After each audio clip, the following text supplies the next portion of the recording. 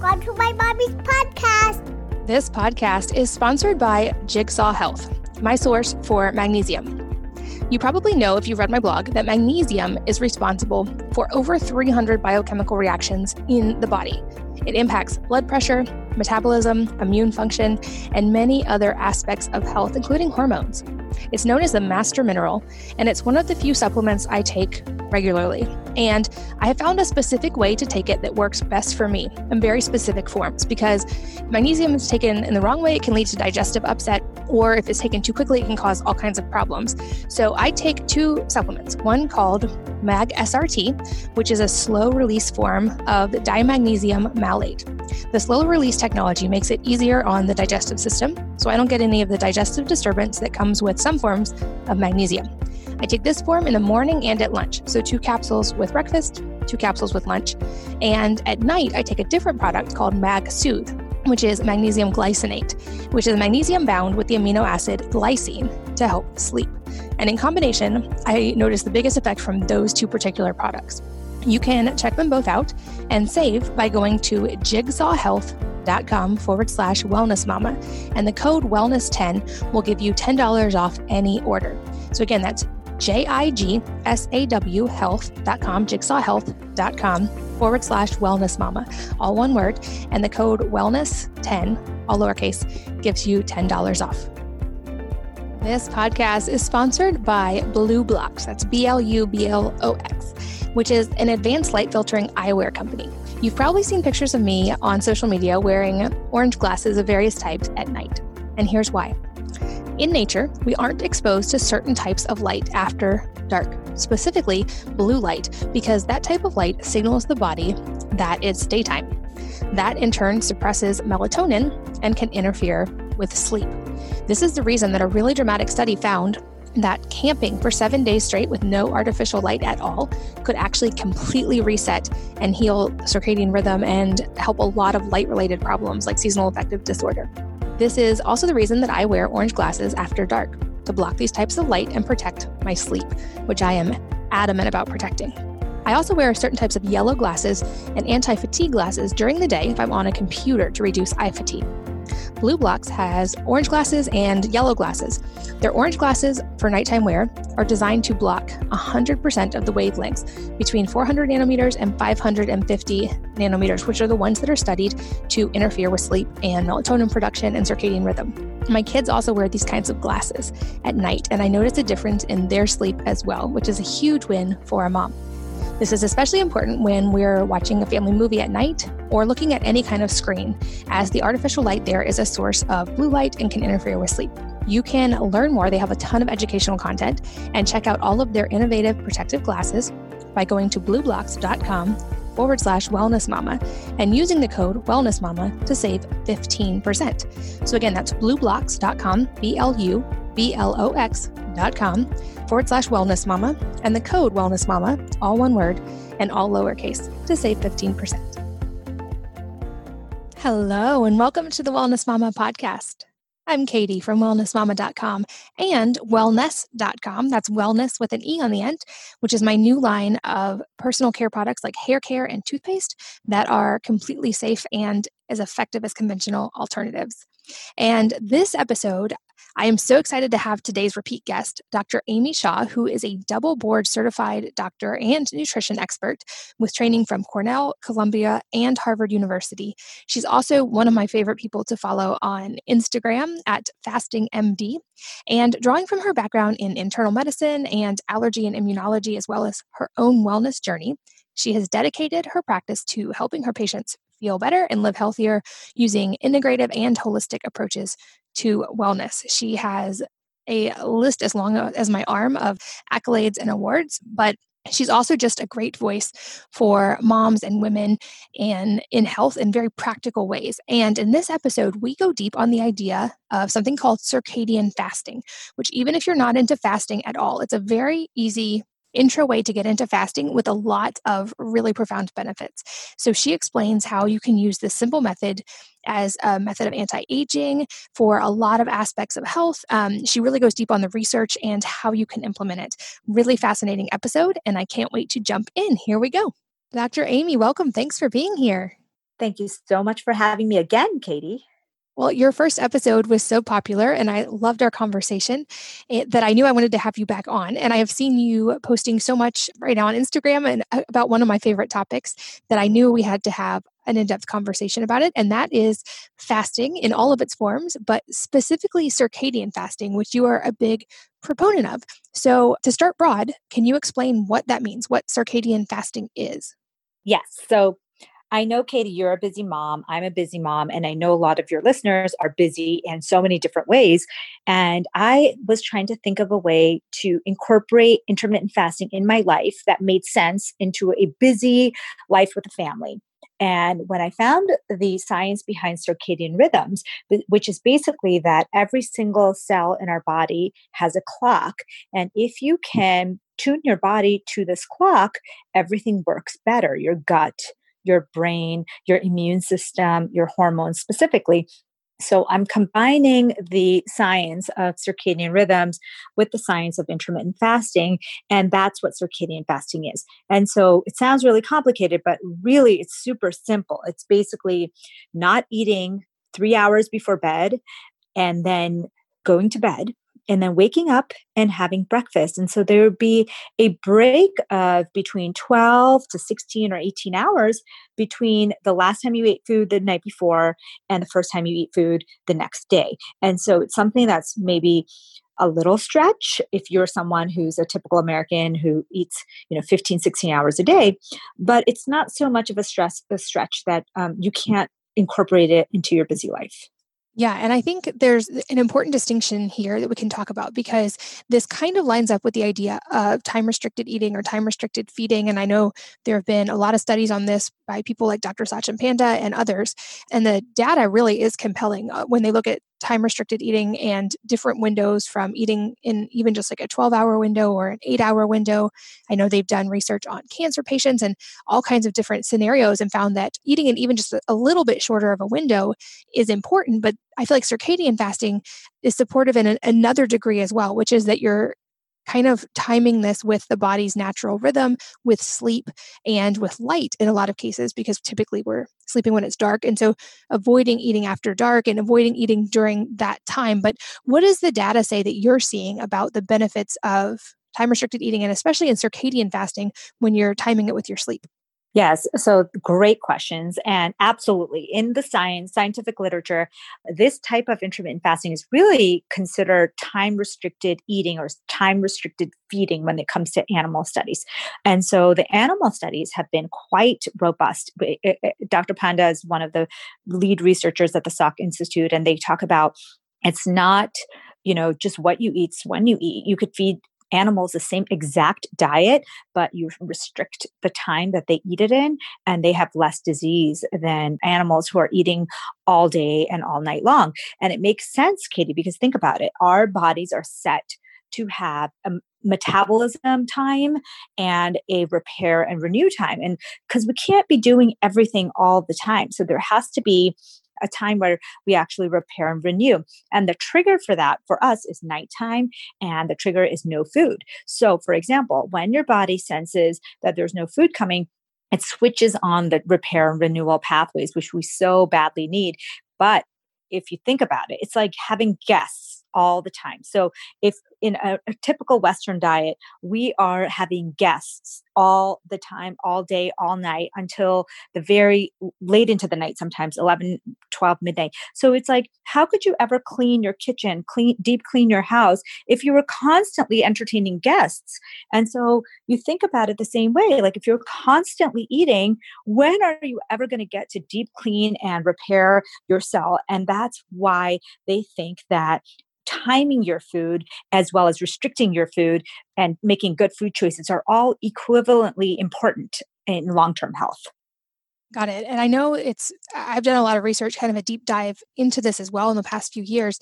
And the research in general about fasting really is incredible. And there's so many different types, obviously, and everything from water fasting, which they've done studies with chemo patients on, all the way to just eating in a time restricted window. And then, of course, everything in between.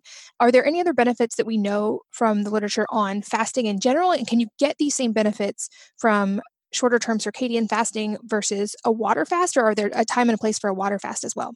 So you mean like an extended water fast versus kind of these shorter windows? Yes. Yes. So there's so many benefits of, of fasting for 24 hours, or even, I know you do even extended fasting, like 3 and 5 days. And I think that the benefits of those are enormous, because you really get into the autophagy zone, which is basically happening at all levels. It's happening right now to you, even if you're not fasted, but it really ramps up at the 24, at the 48 hour. So there are, benefits, life lengthening benefits, anti-aging benefits, metabolism benefits that happen with longer fasts, but you can get so many of those benefits even with this shorter windows of fasting. And so I think that what I was really shocked at was Ruth Patterson's study, which looked at cancer, breast cancer survivors. And they looked at women who had a history of breast cancer and had them do either 13 hours of fasting or no fasting at all, just regular advice, because they said, we want to give these women who are breast cancer survivors the least stressful activity. Don't want to bombard them with long fasts because they're already possibly, suffering in other ways. And so they did this short fasting intervals, kind of like what we're talking about with the circadian fasting. And they only fasted about 13 hours a night. And they saw over the long term a 34% decrease in breast cancer recurrence. And for me, that is enough to say, hey, even in people who have not had breast cancer, that has big implications for us as a society, because it's one of the first big human trials looking at shorter fasting intervals. Gotcha. And I feel like my listeners probably do have a pretty good idea, but for anyone who hasn't heard the term autophagy before, can you explain that to us? Yes, sure. So, there is a process that happens in our cell. It's basically self-cleaning of the cell. So when autophagy is happening, and this happens in certain states, it happens with, intermittent fasting can definitely stimulate it. Exercise can stimulate it. Heat stress can often stimulate. So basically what happens is your body turns on this process, or turns up, I guess I should say, because it's always happening at some low levels, turns up the process of cleaning up our cells. They take out the garbage, they clean out the cell. It's actually like a self-cleaning method. And the reason why that's so important, Katie, is that we know that when you're looking at aging cells, they're really, not doing as much. Their autophagy levels are just lower and slower. And as the cell gets older, it's almost a way you can age the cell. So if you look at a cell under the microscope, when it isn't undergoing that self-cleaning process, it just looks older. It's not functioning as well as a younger cell that has a robust autophagy process. So if you can boost the levels of how much autophagy you're doing on a regular basis by intermittent fasting or exercise, like, why wouldn't you do that? It's like a free anti-aging tool that you can use, because that cell under the microscope looks as young as a younger cell. And you can imagine that there is actually no medication, no cream, no other thing that we have in this world that actually does that. So that's kind of the very exciting part of autophagy. It's not just for disease, but also for anti-aging. Awesome. I think that's a good segue too. So let's talk about the aging component, because hopefully most people listening don't have something like breast cancer or worry about that recurring, or a serious health problem. But fasting has a lot of implications in the aging process as well, from what I understand. So if someone's just looking to kind of age more gracefully, what can fasting do there? Yeah. So just like I told you, every skin cell, every cell in our body has a clock, even our skin cells. So the example of skin seems to hit home for women really well, because if you think about it, our skin has cells that have clocks as well. And so what they found in a study was that, hey, if you eat late into the night and your skin actually ages faster, you have more UV damage because your cells never get a chance to do that cleanup process, that sleep, that kind of repair process. And so you end up having less UV damage when you are doing time restricted feeding or time restricted eating, so circadian fasting, in other words. And so for women, less UV damage means less age spots, less wrinkles, and basically, having younger looking skin that comes from no cream, but comes from actually activity that you can do for free. I love that. And so when you talked about fasting and especially longer fast, I want to have a note here specific to women, because I know there's conflicting advice about if women should do long fast in general. And if so, if there's any special considerations. And I'll be the first to say that even though this is something I do relatively regularly, it's not something I recommend across the board or to anyone. It's just I know what works for me after a lot of years of experimentation. And importantly, making sure my hormones and my gut were both in a really good place before I started doing long fasting. But you mentioned there are some benefits to longer fasting. Do you have any special considerations that you would give to women, especially if they're considering that? And is this something you do as well? Great question. So I am that person who tried, longer fasting and failed and learned the hard way that it wasn't for me. But that's not to say that I won't do longer fasting. But what I tell women especially, and not every woman, like you said, everybody's very different depending on your genetics, depending on your baseline health status, your gut, and your hormones. But for many, many women in childbearing age, they have a hard time with longer fasts because we think that our bodies hormonally are designed to protect against long-term starvation because we, in the case of if we were going to carry a fetus, potentially our body's protecting us and turning off ovulation or turning off the ability to carry a baby if it senses that you're in starvation or long-term starvation. So what happens to many people and what happened to me and what could happen potentially, we still don't understand exactly, is that you start fasting too aggressively for your own body and maybe too fast. And what you end up having is hormonal disarray. Your body starts to turn off the signals for ovulation, and then you get, say, a missed period, or you get a longer cycle, or you get an irregular cycle.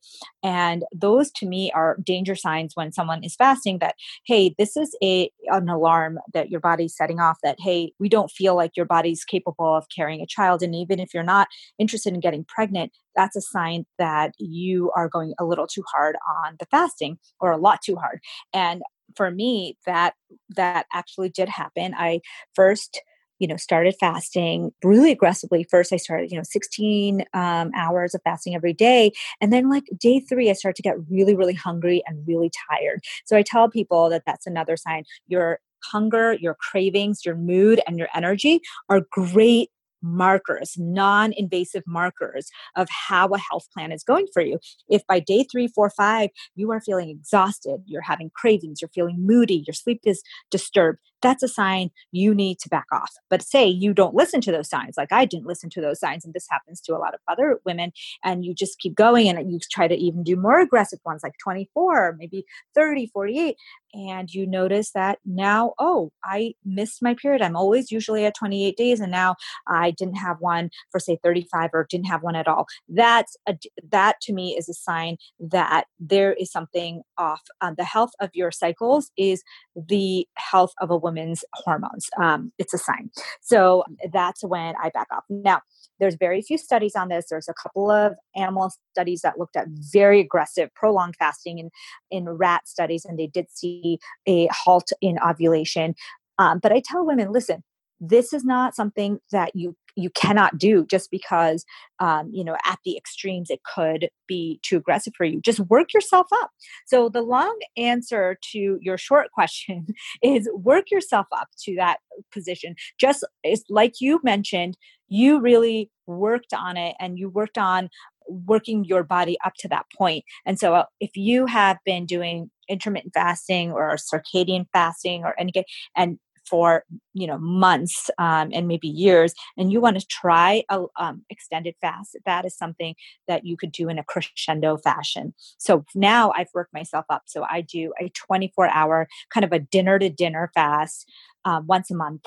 According to the research studies that were done on the Mormon population, they do a Sunday fast, and they have found enormous differences in cardiac outcomes in people who do that Sunday fast versus people who do not, even when they try to control for all the other health practices that Mormon population may do differently than the general population. They still found that the Sunday fast was an independent item or independent activity that improved cardiac outcomes in that population. Yeah, that's a great point. And like you said, working up to it, I think, is key. And like with any study, we can use studies for good kind of general information, but I'm a big proponent of, at the end of the day, we're all responsible for our own health. And we find our best health when we figure out specifically what works best for us based on experimentation and genes and testing. And so if I'm doing a long fast, I'm definitely testing first. I'm letting my doctor know. I know my levels going in. I'm testing coming out to make sure I haven't interfered with hormones or hurt my thyroid. Like, I'm very cautious of that. And I know a lot of people, like, that seems like a lot and something I feel like I need to do if I'm going to do extended fast, and something not everybody necessarily is willing to do. And that's why I'm like, I don't think long fasting necessarily is for everyone, but that's why things like circadian fasting are amazing, because you can get, like you said, not all, but most of the benefits with much shorter fasts like that. And I feel like it's been a common theme in research, and even just a lot of experts will say, don't eat late at night or don't eat right before bed. That's recurring advice, but the research really supports that. Even if that's the only change you make, like you said, I feel like you get such a boost by not eating late at night. Are there specific guidelines that are helpful? For instance, like, I feel great when I stop eating at like 5 or 6, like pretty early in the evening, even though I'm not going to bed at 8 o'clock. Are there guidelines for helping figure out that kind of sweet spot ratio of how far in advance of either sunset or bedtime? Yes. So I love how you're phrasing it. There's so many benefits of, people will criticize me and say, oh my God, you're promoting this very unhealthy practice that's restrictive.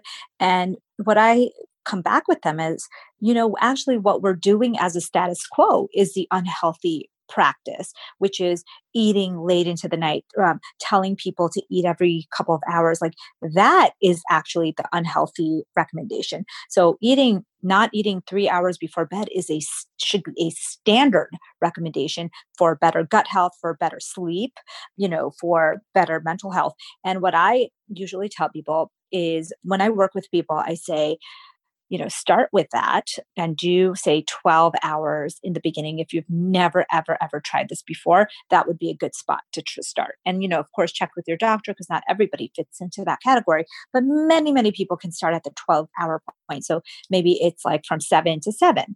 And then, just like you're mentioning, Katie, I am the same way. Like, say 3 days, say you get used to the 12-hour thing, and that's still a big improvement off of what you were doing before. And then 3 days a week, you push that. So you may push that, meaning eat your dinner even earlier. So maybe you decide with your family that, hey, we're going to eat a very early dinner tonight. And, this seems so crazy to some people and so doable to others. So it really just depends on your lifestyle to maybe eat dinner at 5, or maybe end your dinner at 6, a couple of days a week, maybe non-consecutive days, and see how you feel in the morning. That's when I think the magic really starts to happen, is when you stop eating at 5, and then maybe you don't eat again until 8 or 9 in the morning after a fasted workout. And that's when you're actually going to get into that autophagy and into that metabolic switching zone. That's when you're going to see even additional benefits from doing this kind of fasting.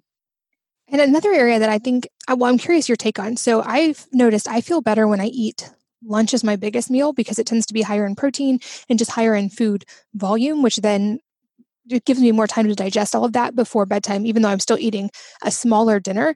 Do you know if there's any research that backs that up? Or, like, I know in some countries, lunch is the bigger meal, dinner is slower. Yeah, I think that, the research really does look at 12 to 5 being a good digestion zone. And actually, very interesting, because this is where Ayurveda, like Eastern medicine and Western medicine, kind of agree, is to eat the bulk of your meals between that, exactly what you just said, between the hours of 12 and 5, where you're kind of, maybe eating a smaller dinner, and you're eating no or smaller breakfast. And that seems to be the kind of strongest digestion. And that is something like I love when Eastern and Western medicine agree on something. And that's one of the places that seems to be really powerful and agree. So exactly when I describe a circadian rhythm, because people always say, give me some guidelines, like some bumpers. And I say, okay, well, if you ate the bulk of your meals between 12 and 5, and then maybe stopped eating around 5 or 6, a couple days a week, and then you're stopping your blue light. And I know you're a proponent of this too. Say you stop all the blue light 90 minutes before bed, because this is all kind of circadian syncing. And as you know, one bout of blue light delays your melatonin by 90 minutes. So say you stop everything, the blue lights 90 minutes before bed, and you just use, either blue light blocking glasses, or you just use no blue light, just a very soft yellow light or no light. And then you read a book, or do your skincare routine, or play with your kids, or whatever it may be to wind down. Maybe there's some meditation in that. And then you go to sleep, ideally say 10 o'clock. Okay. And then 11 o'clock, you get usually 1 hour after you go to bed, you get this huge burst of human growth hormone, HGH, which is the hormone that repairs your injuries. That's the one that's everybody loves for skin and muscle repair and making you feel younger and more energetic. So you get that big burst. So they call it beauty sleep for a reason, because there's actually is a burst. You get a second smaller burst right before you wake up as well, or early in the morning as well. And so say, then you know about all these sleep studies that show that there's so much benefit in sleeping about 8 hours. So you wake up, say at 6 a.m. And what I recommend people do is get some sunlight. If you live in a place that even has some daylight between 6 and 10 a.m., go outside barefoot if you can, get some daylight, and really start your day in a very positive fashion. You will see your energy levels skyrocket. If you can do a fasted workout before you break your fast, even better. So that's kind of like rough goalposts throughout the day. And I tell people, listen, I understand people have differing schedules. You may work a night shift. I get it. Like, this is not supposed to be, right for 100% of the population. But if you're someone who's like, hey, I want some goalposts to figure out how to do this and try it for my own body, that would be something I would suggest. Yeah, I love everything you brought up. And I think just two important things to echo and to like go a little deeper on. The first being like eating in that shorter window and not snacking. I feel like a lot of adults will sometimes consider that advice, but then they're hesitant to not give their kids lots of snacks, or to not just feed kids whenever they're hungry, even if it's late at night. And so I'm really curious your take on that as a parent, because I know from the research I've read, at least, even any break that we give ourselves from digestion is really beneficial, like you said, to the liver and in so many other ways, including during the day. So while we think we only eat 3 meals a day, when researchers actually look at it, most people in the US eat up to 17 meals a day, because every time we ingest even just like a mouthful of food, our digestive process starts. And we don't really give our bodies a break from that. So I'm curious, how do you navigate this with your kids? And are there any other considerations? Okay, so let's be honest, Katie, during quarantine, it's been like a total snack/eating fest in our house. And we had to really curb that exact problem. Is that, when you're home and you have access to food, you have access to the kitchen all the time, there's a tendency to really snack a lot more. And you're right, in the American culture for children, especially, there is almost, not more than 2 hours that go by without someone eating something. And so what I have roughly done with my own kids, and I think it really depends on the age of your children, but what I've done is my kids are 10 and 12, and they do really well with kind of a 12-hour fast, which basically is not like a stuck in stone, but basically what we say is after dinner, they have a dessert, and we allow dessert after dinner as their dessert of the day kind of thing. And then they don't eat anything after that until the next day. And that way, that kind of gives bookends to the day. Like I always say, well, save it for dessert, or let's, because they'll be asking me for a snack or a sweet snack. And they're like so innocent, these children. They, of course, for them, their taste buds are going to be lit up. Their brain is going to light up when they eat a processed sugary snack. And so they're going to want that much more than a piece of fruit, for example. So the way I kind of navigate around that, instead of saying no all the time, I say, you know what, if there's something like, a homemade chocolate dessert that you want to have, you save it for once you finish your meals for the day. And then we're going to basically stop for the rest of the night. So they eat their one snack or whatever dessert after dinner, and then they're done for the night. And the reason why I say 12 hours is a good benchmark is that it's basically 3 hours before bed, and then they wake up and they can eat breakfast again. And that's with growing children, you always want to weigh the risks and the benefits of a lot of this stuff. Definitely agree. And I also love that you brought up light because I think this is an area that we're just starting to understand the research on and people are kind of finally coming around to, but it can be really, really dramatic. And I think it's easy to discount because it's unlike food. We don't feel an immediate energy boost or we don't necessarily feel the immediate change from changing our light habits. But over time, like I've seen the results of this in my lab work and certainly in my sleep quality and in my kids' sleep quality. So I think this is a big one for parents that you touched on. And I'd love to go a little deeper on it because like you, we're big fans of the morning sunlight as a family, and I'll drink tea or coffee outside often, non-caloric. So I'm still in that fasting window. But that makes a huge, huge difference in sleep, both for adults and especially in kids. And I know for parents, it's like anything you can do that makes your kids sleep better, you want to know. So talk a little bit more about how we can use light to our advantage, especially hand in hand with this type of circadian fasting. So exactly what you said, sleep is at, every time I read the research on sleep, and I know that your audience and my audience is so in tune with this, and we've heard all the benefits of sleep, ranging from the brain benefits to the gut benefits to the hormone benefits to there's just benefits on benefits. But there's children especially are sensitive to this light dark cycle. And I think that what we do wrong as a culture is, we don't do morning sunlight outdoors and get nature time. And then we don't have an evening wind down routine. And then the children, just like us, are wound up at bed. And just like I said, one bout of blue light, so one show in the evening, is delaying their melatonin release by 90 minutes. And you need that melatonin release to actually feel sleepy. And so what I usually recommend to people, and what I do myself, is that about, calculate 90 minutes before their bedtime. And then that's when the devices and everything turns off, if you do, allow them to have that, depending on their age. And then maybe you do an evening routine, just like the adults do an evening routine. My children have an evening routine that they do, and maybe that includes a little bit of reading. Maybe that's a little meditation practice. Maybe that's just, talking softly, going over your day in the darkness. And it's so crazy, Katie, that this is like weird to people because, if you think about it, for hundreds and thousands of years, that's how life was. I mean, until smartphones didn't even come out till, I was in college. I think I started using, no, actually way later than that. It was computers and email that we started using in college. And then, so you can imagine that it wasn't too long ago that turning off blue lights was standard, because there wasn't, it was really just the TV that you could be using. So we really need to reset the way we, set up our kids for the night so that they can get a restful sleep as well.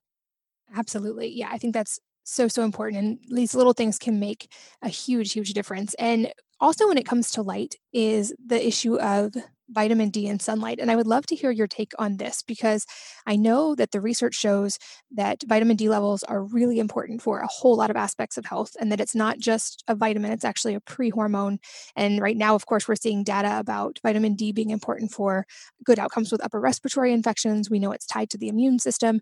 We know for kids and hormones, it's vitally important and that you definitely don't want to have very low vitamin D levels. And I'm a big fan of getting moderate sunlight for this reason and also testing vitamin D and supplementing if necessary. But it seems like you are also a fan of getting sunlight in appropriate amounts and vitamin D through the sun. But I'd love to hear your take on that in detail.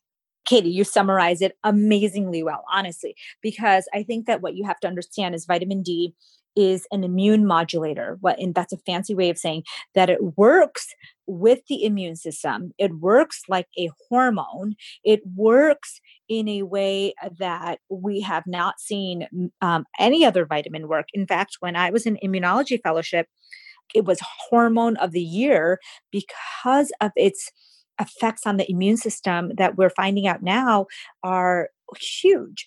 And I do believe that much of the population has a vitamin D deficiency.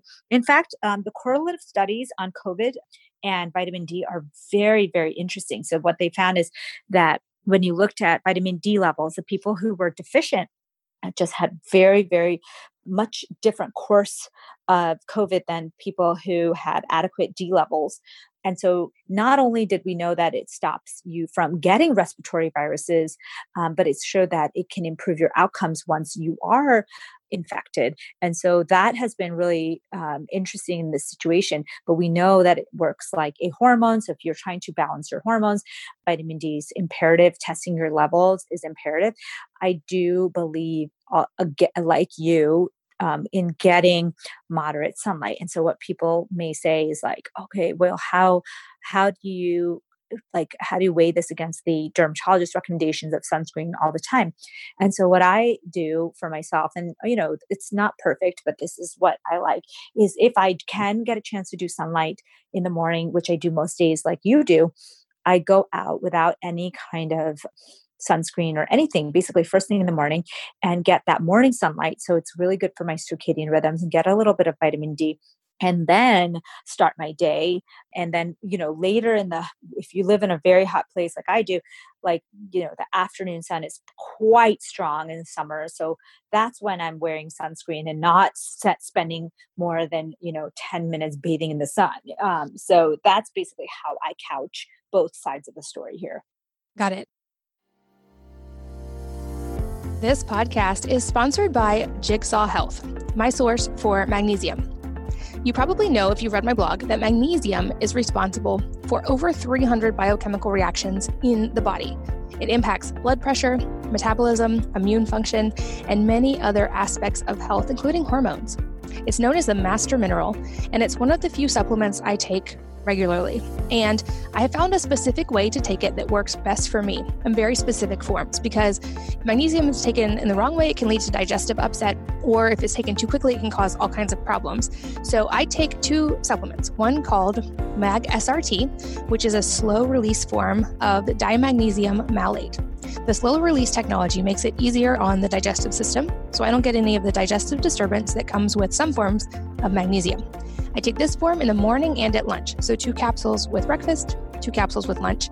And at night, I take a different product called Mag Soothe, which is magnesium glycinate, which is magnesium bound with the amino acid glycine to help sleep.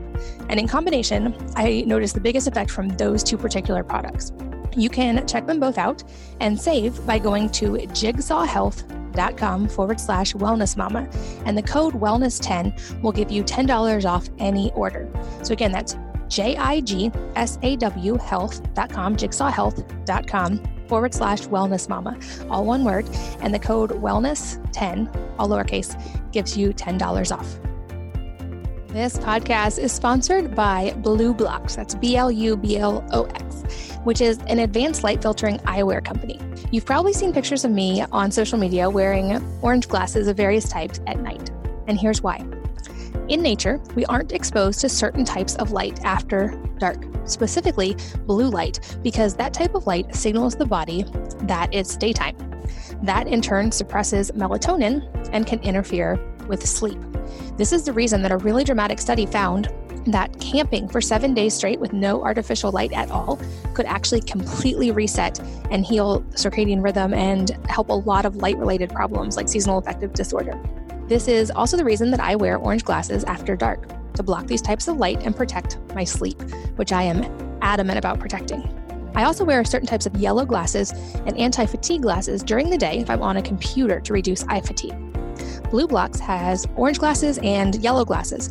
Their orange glasses for nighttime wear are designed to block 100% of the wavelengths between 400 nanometers and 550 nanometers, which are the ones that are studied to interfere with sleep and melatonin production and circadian rhythm. My kids also wear these kinds of glasses at night, and I noticed a difference in their sleep as well, which is a huge win for a mom. This is especially important when we're watching a family movie at night or looking at any kind of screen, as the artificial light there is a source of blue light and can interfere with sleep.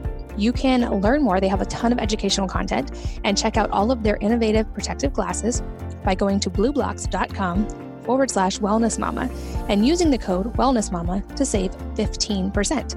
So again, that's blueblocks.com, BLUBLOX.com/wellnessmama, and the code wellnessmama, all one word and all lowercase, to save 15%.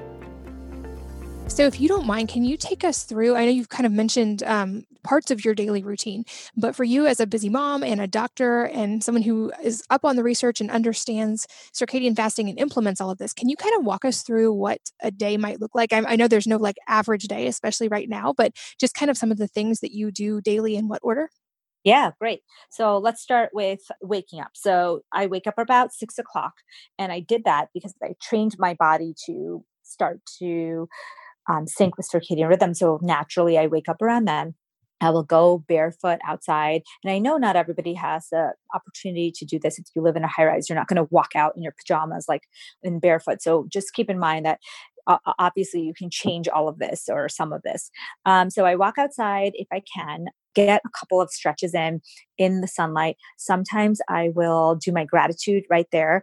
So it's done for the day. The gratitude statement changes everything, even if you just name 2 or 3 things you're grateful for, especially around this time where mental health can really suffer. And so, but you can say, I know this is happening to me, but I'm so happy to have my health and the health of my family. And I'm so lucky that I have a home to sleep in and a home to be, quarantined in. So then I go inside and I get ready for the day. And usually what that means is a workout first. So then I'll get ready in my workout clothes and my sneakers, and I'll go. If I can do a nature-based workout, I will do that. So there's studies, Katie, that show that rhythmic exercise is really, really calming for the brain. So rhythmic exercises like walking or skating or swimming, something that, you develop a breathing rhythm and a movement rhythm. And it's almost like moving meditation. And so I love to incorporate some of that into my day if I can. And I try to do it fasted and first thing in the morning in nature, because as moms we love to multitask, and this is like getting all of those things in one.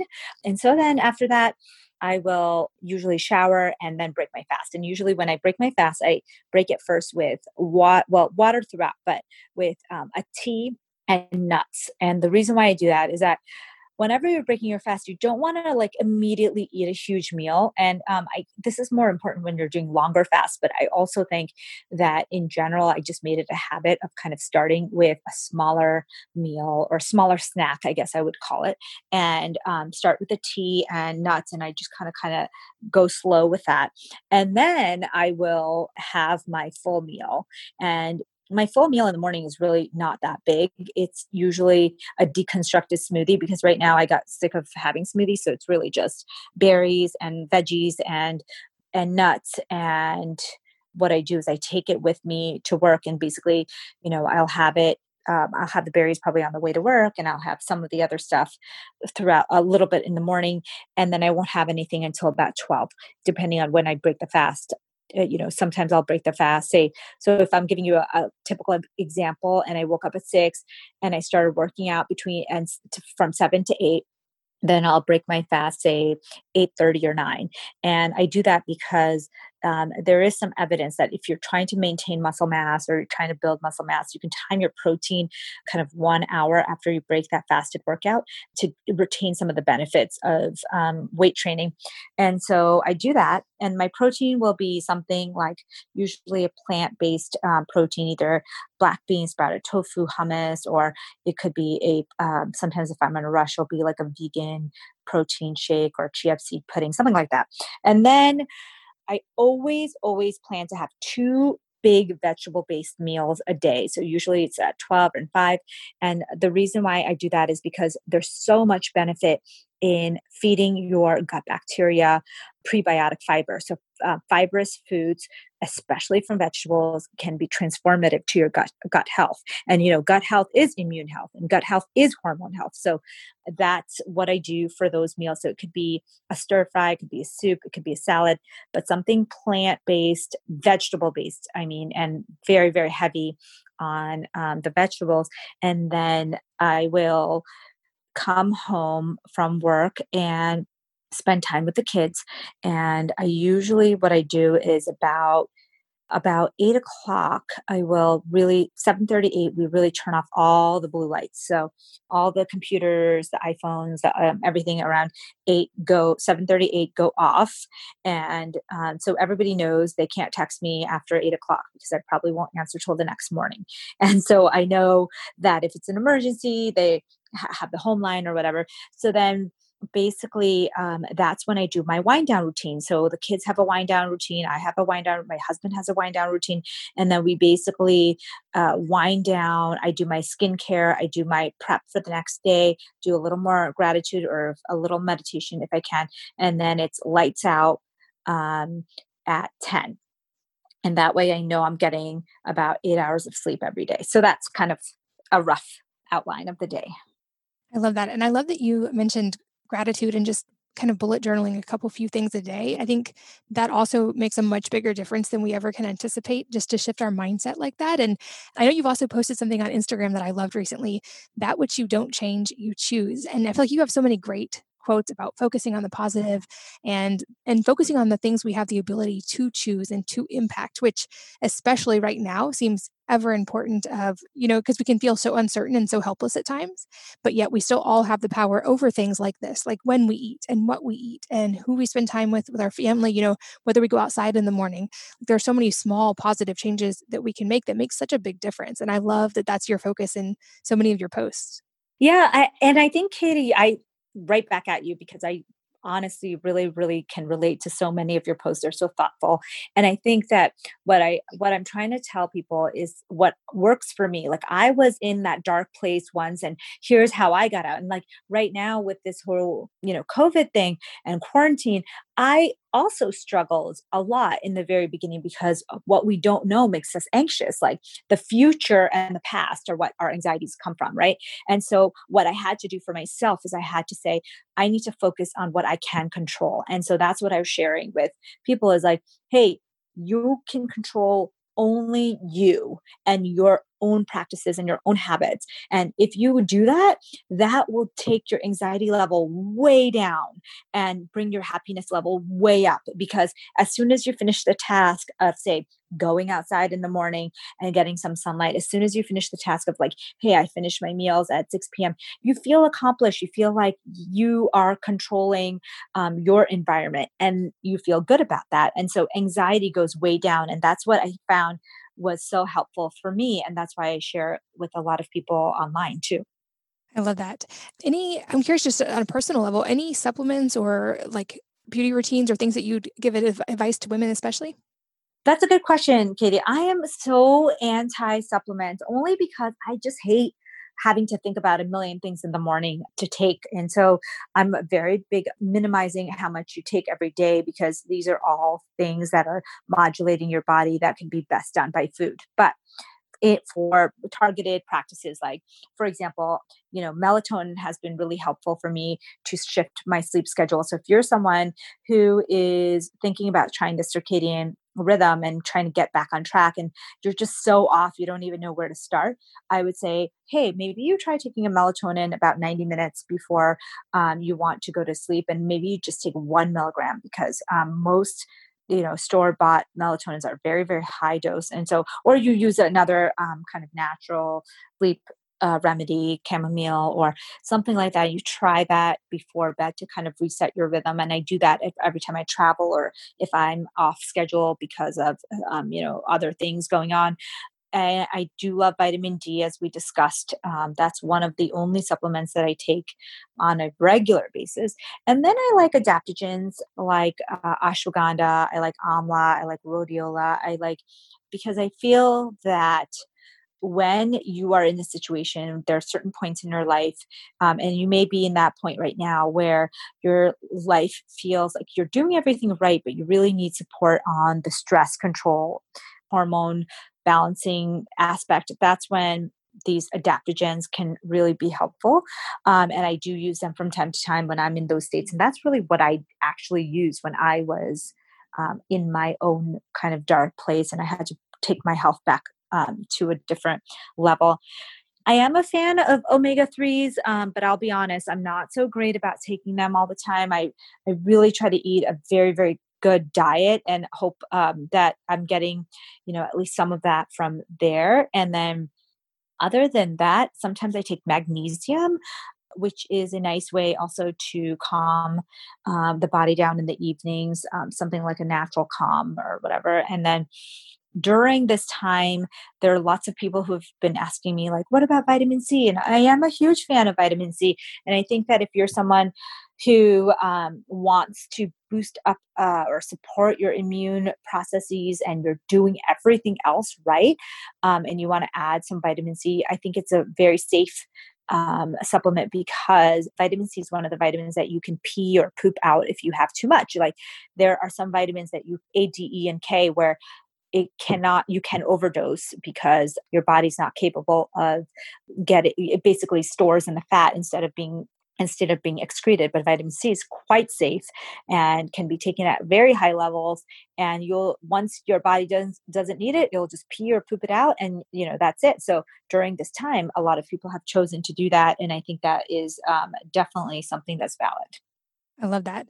Any advice, just kind of and when this airs, hopefully we'll be in a little bit different of a scenario right now.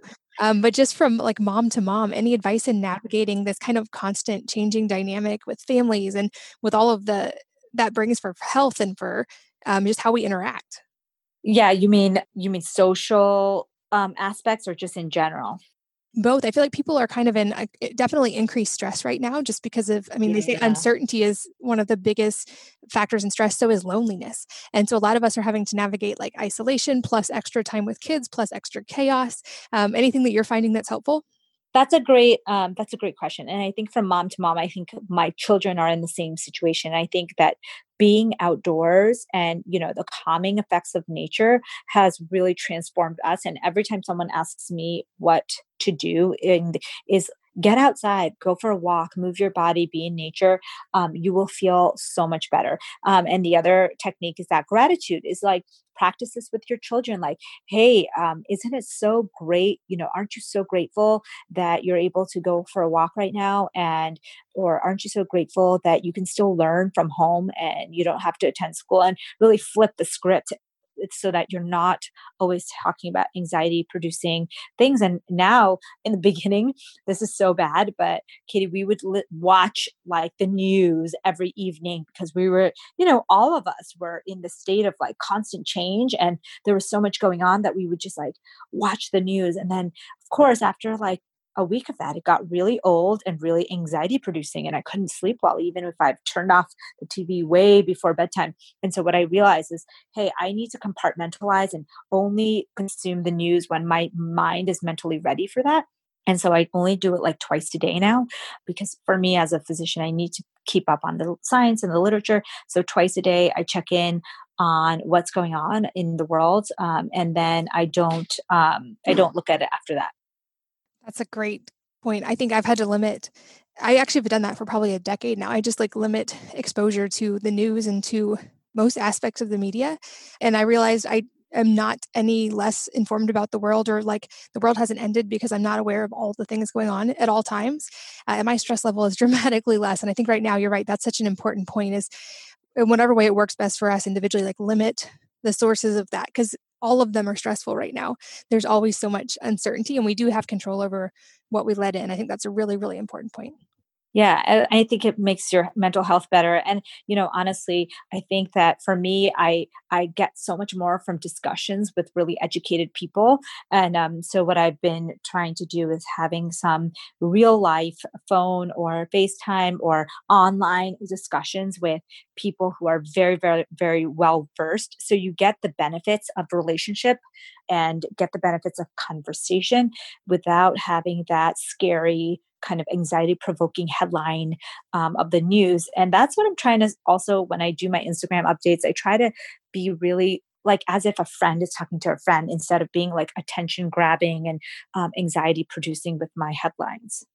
I love that. And then lastly, as we wrap up, I know I need to respect your time. You're a busy doctor, but are there any books, podcasts, sources of inspiration for you right now that are helping you keep things positive or that you've just read and loved lately? Oh, that's a great question. So I have really, really loved a new book. Have you ever heard of David Goggins? And his book is Can't Hurt Me by David Goggins. And it is so inspirational because it's talking about someone who really went through a lot of struggles in his life. It's kind of a biography. And it's been so inspirational to me because I just look at his life story and it really gives us perspective on how to be strong. And it's almost like a combination of biography and self-help, but I really, really have loved it. And I know you love reading, so that's a great one. It's right up your alley as well. I love your podcast.